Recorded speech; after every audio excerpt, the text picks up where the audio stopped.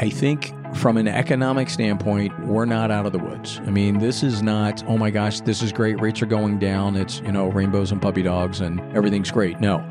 Our job is to not just make money for the people that we serve, our clients. This is a long-term play with short-term strategies.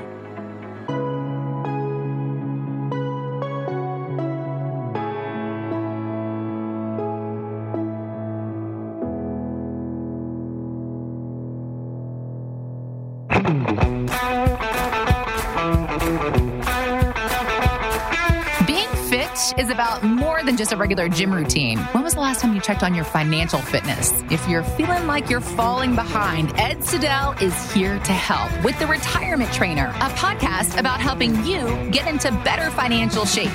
Every week, Ed talks about things you need to know to become more financially fit for your future. Learn about things like how much money will you need, financial mistakes other people often make, and how you can avoid them. Plus, details on the Retirement Fitness Plan, a plan Ed personally created to help you get to and through retirement by focusing on 5 key areas of your financial life. Learn more about the Retirement Fitness Plan when you visit EGSIFinancial.com and click on Processes. Then subscribe, follow, and listen to The Retirement Trainer on Apple Podcasts, your iHeart app, or whichever podcast platform you prefer.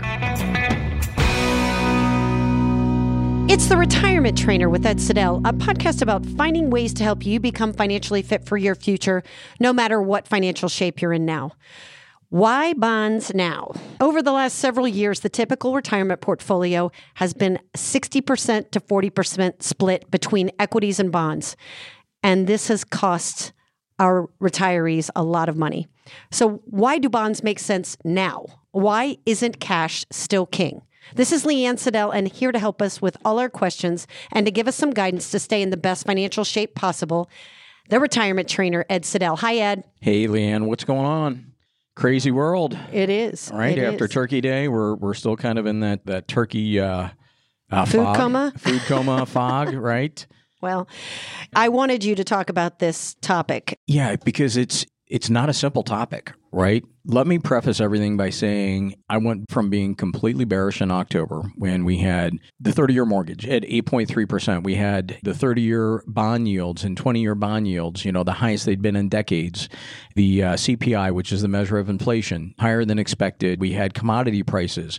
Gold was approaching $2,000 an ounce, and we had oil over $90 a barrel. And I was like, you know what? I think we're hitting that tipping point. And then all of a sudden, bond yields started to drop.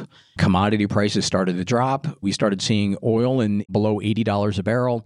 Gas here in Columbus, below $3 a gallon. I know. And we saw the 30-year mortgage go from 8.3% national average down to in the sevens, a little bit higher than mid-sevens.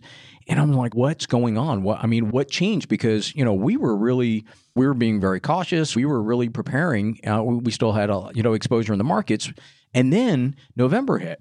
And then I realized I'm going to be cynical here, okay? And we're in an election year. It is, and that's it. I'm like, oh my gosh, we've hit the election year, the 1 year mark, and here we go. In James Carville, it's about the economy, stupid, his famous quote. And he said, hey, as long as gas prices are down, there's no pain at the pumps, and interest rates are low, and people can buy things. We Americans, we have a short-term memory, and we're already starting to see that. Now, a couple things. So my thoughts on Powell and, raising rates. I don't think he can. I mean, even if he raises it another 0.25% or what we call 25 basis points, there's such a lag effect. We're not even going to see the effect for 18 to 24 months. So it would serve no purpose. I also think that rates are going to come down sometime towards the end of the second quarter, probably May, if not sooner, depending on the economy. And I'm going to come back to the economy here in a minute as it relates to the recession. So bad news, bad economic news is good news for the markets, because as soon as Powell lowers rates, okay, the market is going to take off. And this has everything to do with bonds. But I want everyone to understand the economy and what I'm seeing. And I'm going to even dial you back even more than that to explain bonds, because there's good bonds and there's bad bonds to be involved in here. So they're Yes, and you're right. And that goes hand in hand with being cautious. I'm not as bearish as I was, so some would look at that as being a little bit bullish. And right now, I'm bullish in the near term with extreme caution. Look, we've got the national debt at an all-time high. We've got unfunded liabilities, which is Medicare, Social Security, government pensions, the military. The CBO, Congressional Budgetary Office, says that, we're somewhere estimated at $180 trillion that we owe on top of the 34 and approaching 35 trillion. So we're over $200 trillion in debt. And we've got consumer debt at an all-time high, credit card debt at an all-time high. The average credit card is now charging close to 25%, which means if you're paying the minimum payment, right? You're spinning your wheels. You're spinning your wheels. You're buying it again every 4 years.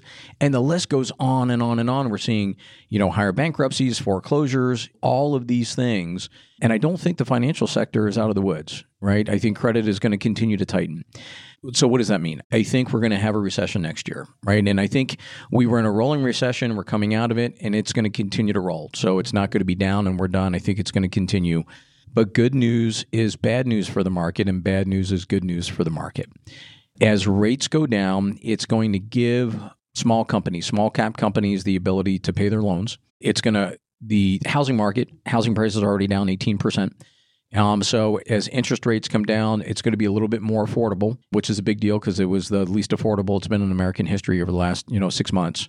So why bonds and why not cash? And how does all this have to do with bonds? So when we're talking about bonds, we're not just talking about corporate bonds. We're talking about U.S. Treasuries. Okay, you've got 2 years and less. You've got from 2 to 5 years. You've got from 5 to 10 years, and 10 years and longer, 10, 20, and 30. And those are T-bills, T-notes, and bonds. So bonds are anything that are 10 years or longer. Why is that important that we're even looking at bonds? Because if the U.S. is in such financial peril, which they are, if we did this, we would all be arrested.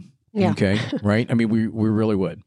So from a government standpoint, we have three choices, right? The country. So we can either pay off the debt and say, here we go. We're just going to go ahead and cut a check and be done. Well, we don't have the money. I was just going to say. We don't have the money, right? So that the would option make us one. all cry. Yes, right? Well, there isn't any, okay? Yeah. Option two, we can walk away from the debt. Just say, we're done. All right. And then option three is, we're going to print our way out of this. And I think it's going to be option three, and that's going to create the recession. So that's that quantitative easing that we did after the Great Recession in 08, 09, the housing bubble, whatever term you want to use, that caused the global financial crisis. So why would we even be talking about bonds if we're looking at it? So remember I said that in the near term, I'm a little bit bullish, but longer term, not so much. And why bonds instead of cash? Well, you can't see my hands now, but if you could see the graph because I do this for everyone. As cash is paying out, there for a while it was over 5.5%. Okay, you could stick it in a money market account, and on a 7-day revolving. All right, but now it's dropping below 5%. You've got the 30-year Treasury or the 30-year bond Treasury that is, below 4.5%. And so the value of these are called yields, those interest rates, the yields keep dropping and dropping. And so there comes a point in time where you want to lock in the value, right, for a longer term of that dollar. And so taking it out of cash and putting it a little bit longer term, whether it's a 2-year, a 5-year, a 7-year, and a 10-year, and I really don't believe we should do anything longer than 10 years because of the bigger debt thing, to lock in, if rates really do drop and we really do have a recession and they do bring it back down to 2% or 2.5%, like a lot of people are talking about, especially for retirees, and those clients that we serve, we want to make sure that we're locking in that higher rate of return for a longer period of time. Mm-hmm. Okay. All right. Here comes the second part. So as rates go down, all right, the market is going to go up. The market is already priced in, and we've been seeing the rally, right, since, before Halloween. And I think it's going to continue to be volatile. But the reason is that the markets and investors are looking at it saying, as rates are lower, it's going to free up more money. There's more money sitting on the sidelines, tens of trillions of dollars that are starting to be reinvested like us, right? All right. So we've started to reinvest those accounts because you can't pick top, you can't pick bottom, we're just really hedging our bets. Now, the near term, right? That's between now and the election. This is the election cycle, and there's going to be a lot of volatility between now and then. The problem is what happens afterwards. Well, and you and I have touched base on this. It also has to do with the corporate bonds and credit crunch. And I'm referring to the loans, the people just walking away from this corporate real estate. There's no recourse. They just can walk away from it. That's right. That's the operative word. You said it, no recourse. It's a non-recourse loan, which means, so when the everyday American, when you're buying a house, right, and you're buying a $500,000 house or whatever it is, people don't have typically $500,000. So what do? They take out a loan. They take out a loan. They put 10, 20, 30, 40% down and get a loan out for the rest. And when you take out that loan, that promissory note in there says that you're on the hook. You have to pay for... Or file bankruptcy. Right? So even if the value of that property drops, so if you bought the house for $500,000 and now all of a sudden it drops to $250,000 and you still owe $400,000, you still owe $400,000, right? If you walk away, you have to file bankruptcy. You're on the hook for that. Non-recourse means there's no personal guarantee. You could just walk away. And there's a lot of those out there right now. It is approximately $1.2 trillion of non-recourse.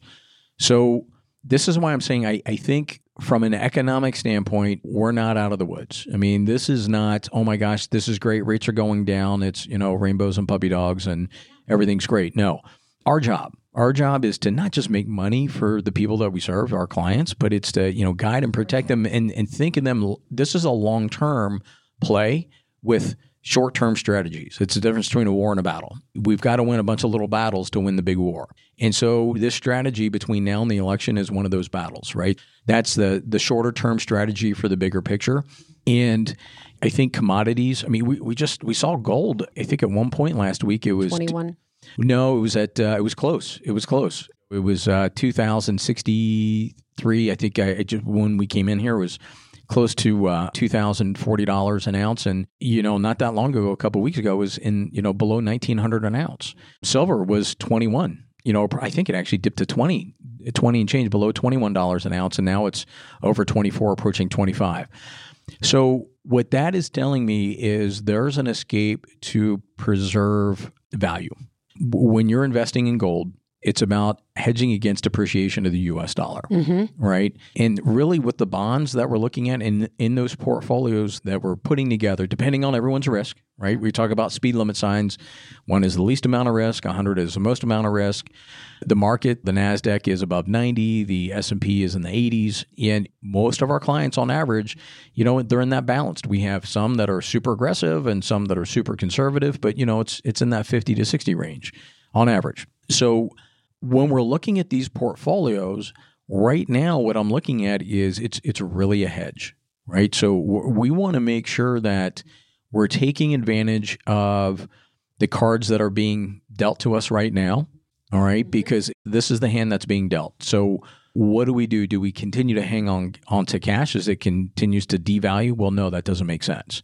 Because as cash continues to devalue, the value of bonds is going what? Up. It's going the opposite way, which is why investing in bonds right now makes sense, except for those clients that have an all equity portfolio. Yep. But again, looking at these bonds, I mean, going out further than 10 years doesn't make sense. And there's the same thing with corporate bond, so that having the A paper, right? AAA paper, even some of those value companies that are NR not rated because those particular debentures, right, which is a bond, it's a debt, haven't been established long enough. Those companies are value companies that, strong balance sheets, a lot of cash. And so being able to pick and choose and ladder those out, because you don't want all 10-year bonds. Yep. You don't want all 2-year bonds, right? You want to be able to ladder those so you're getting higher yield on the shorter term and locking those in. And then when those expire, you keep rolling those over into longer terms and stretching those out, as things go through. But, what's the old proverb, the Chinese cookie? We live in interesting times. Well, like I said, the fundamentals, if we had been basing it on fundamentals, I think you said this many months ago that, the math up is down. Work.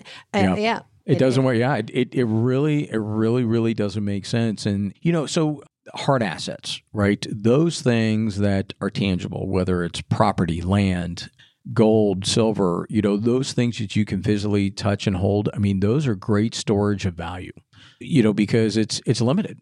Land is limited, right? So value is going to go up, it's going to go down, but it's finite. We're seeing a lot of stocks. I got this question last month, and as kind of a debate, I guess. They said, well, if I had just held on to, all of my stock after the housing bubble, it would have all come back. And I was like, well, it depends on what companies that you were in. And he said, well, no, that's not true. And I'm like, well, what if you were in Lehman Brothers? What if you were in Bear Stearns?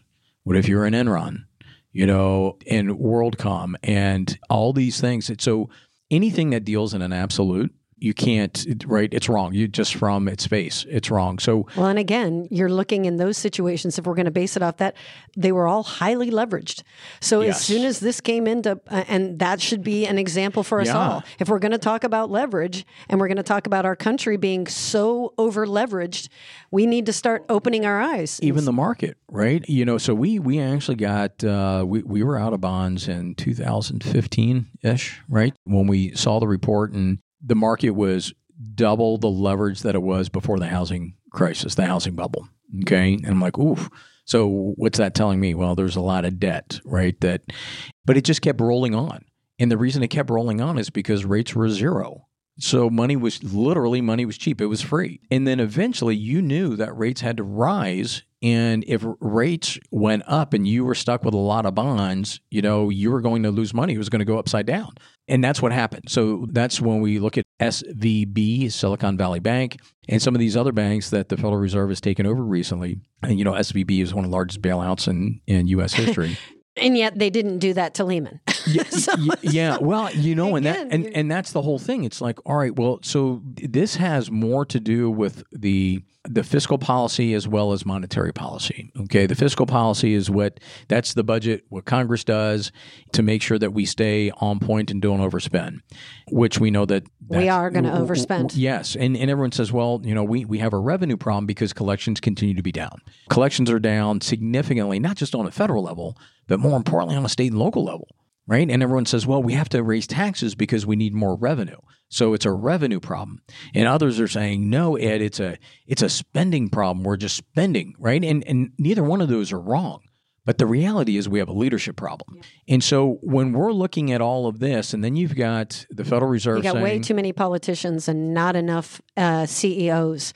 Honestly, any other CEO, they're held accountable for these decisions that they make on spending and programs that they put into place. You're absolutely, and then when you look at Powell, right? So Powell said, I'm not a political animal, right? We're not supposed to be political, but the reason that they're independent is to hold the Congress accountable for their fiscal policy.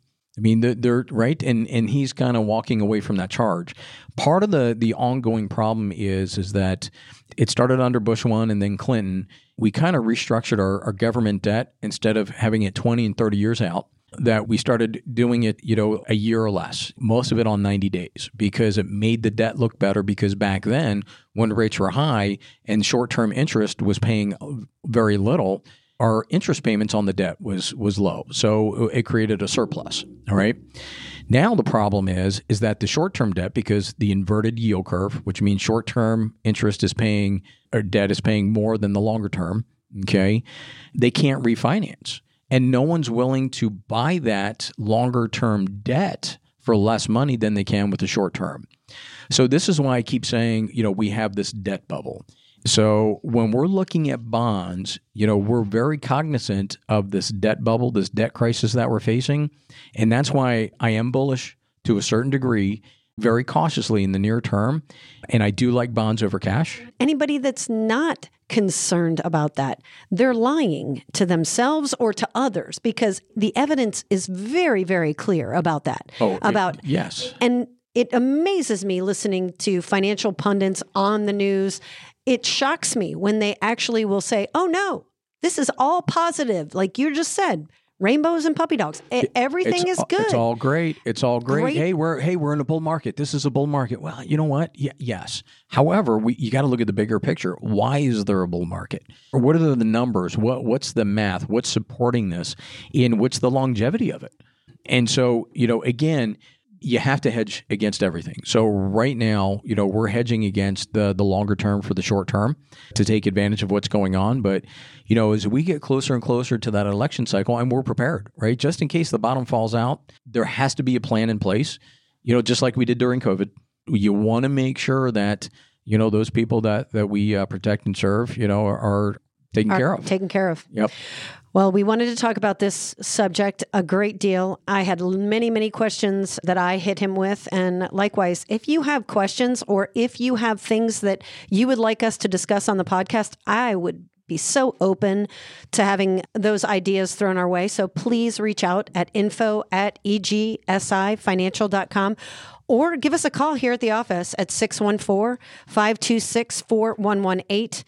But I want to make sure that you get your questions answered and that you know what's happening around you so that you can make informed decisions. Go through our website at egsifinancial.com. Thank you.